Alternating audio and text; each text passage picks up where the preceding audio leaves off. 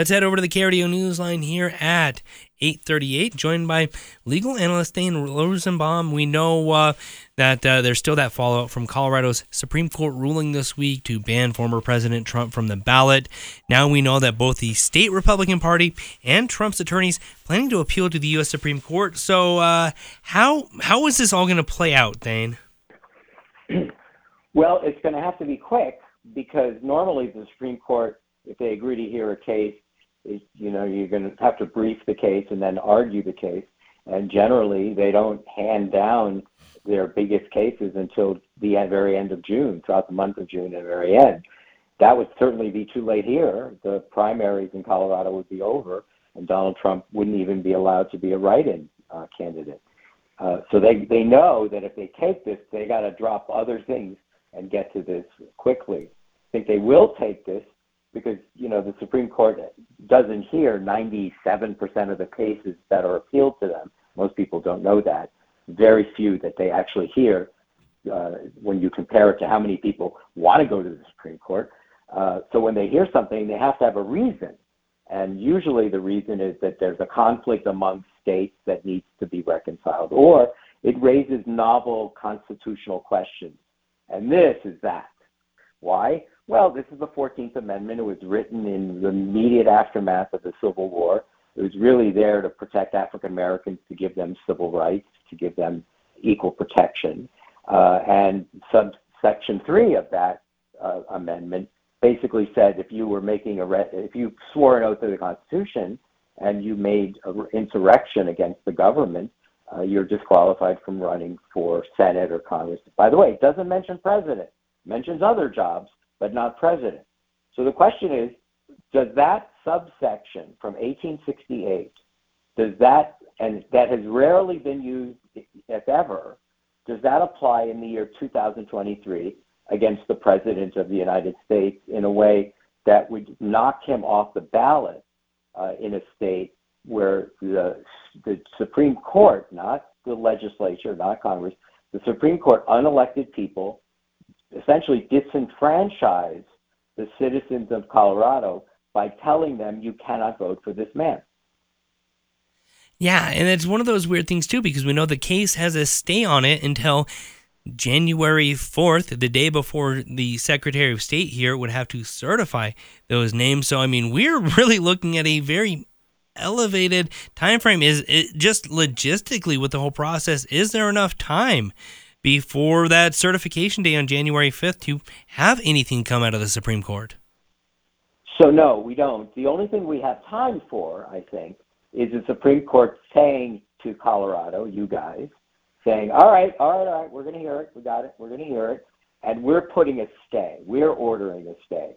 And that stay is in place until we decide this case, so that everything stays as it is until we decide, and we will surely decide in enough time. If we overrule Colorado Supreme Court, we will give them enough time for the state Secretary of State of Colorado to find a way to make sure that Donald Trump is listed as a candidate. Yeah, and kind of going back to that issue of the 14th Amendment, as far as that legal definition, and I kind of want to ask you this as our legal expert and analyst, the term, engaging in an insurrection, of course, we know the intent back then as far as making sure a lot of even, Confederate leaders, things like that, can't just immediately be reelected, come back and reinstitute those same policies that lost in the war effort. But is what they're accusing on January 6th, does that meet a legal definition of insurrection when it comes to Donald Trump? Well, it's interesting that you say that, because that's one of the appealable challenges, which is what? Colorado, you guys out in the Rocky Mountains, without a trial, made a finding of fact, the Supreme Court of your state made a finding of fact that this was an insurrection. No courts ever ruled that it was.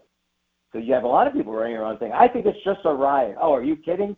They were there for blood. Well, they didn't have any guns, right? You hear all these arguments going back and forth, partly because there's been no legal ruling that it is an insurrection until now, until Colorado on its own just did that.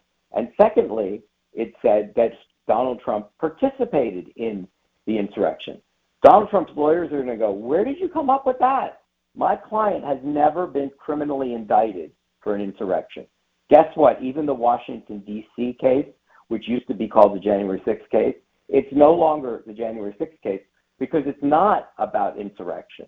The January 6th case is about other things, but not about insurrection. So meaning that the prosecutor there wasn't sure that he could get a conviction of an insurrection of the actions of Donald Trump. So that's why I think this is very appealable, because the Supreme Court of Colorado made factual findings that no jury has ever rendered, that no evidence has been presented. They're saying, well, it looks to us that all of the tweets and all of the speeches and all of the rallies and stuff that he said on January 6th taken together is incitement to insurrection. But that's not Supreme Court precedent. They just said that, but that's not consistent. Supreme Court precedent on issues like this, incitement, requires imminence, that he would have had to have said on that day, not what he said in a tweet a week before or 4 years before, but that day. We need to all go over there right now, smash the windows, and go hang Mike Pence. It needs that kind of direction, imminent incitement of lawlessness. And I think that federal prosecutors have looked at the facts and said, we don't really have that. That's not what he said. We have him say, fight, fight, fight, but no one knows what that means. Fight, fight, fight means you could fight cancer that way. She put up a real battle, fight, fight, fight. So unless he gave specific instructions, I think it's a tough call that a jury, I don't know, there would be conflict about a jury. Is that conduct constitute incitement to violence? Yeah, it's a very interesting situation, and of course, I'm sure this is just scratching the surface of a myriad conversations we are going to have about this over the next few months. Thane, unfortunately, up against the clock, but really appreciate your insight and joining me here on KRDO's Morning News. Anytime for you. You know that. Thank you.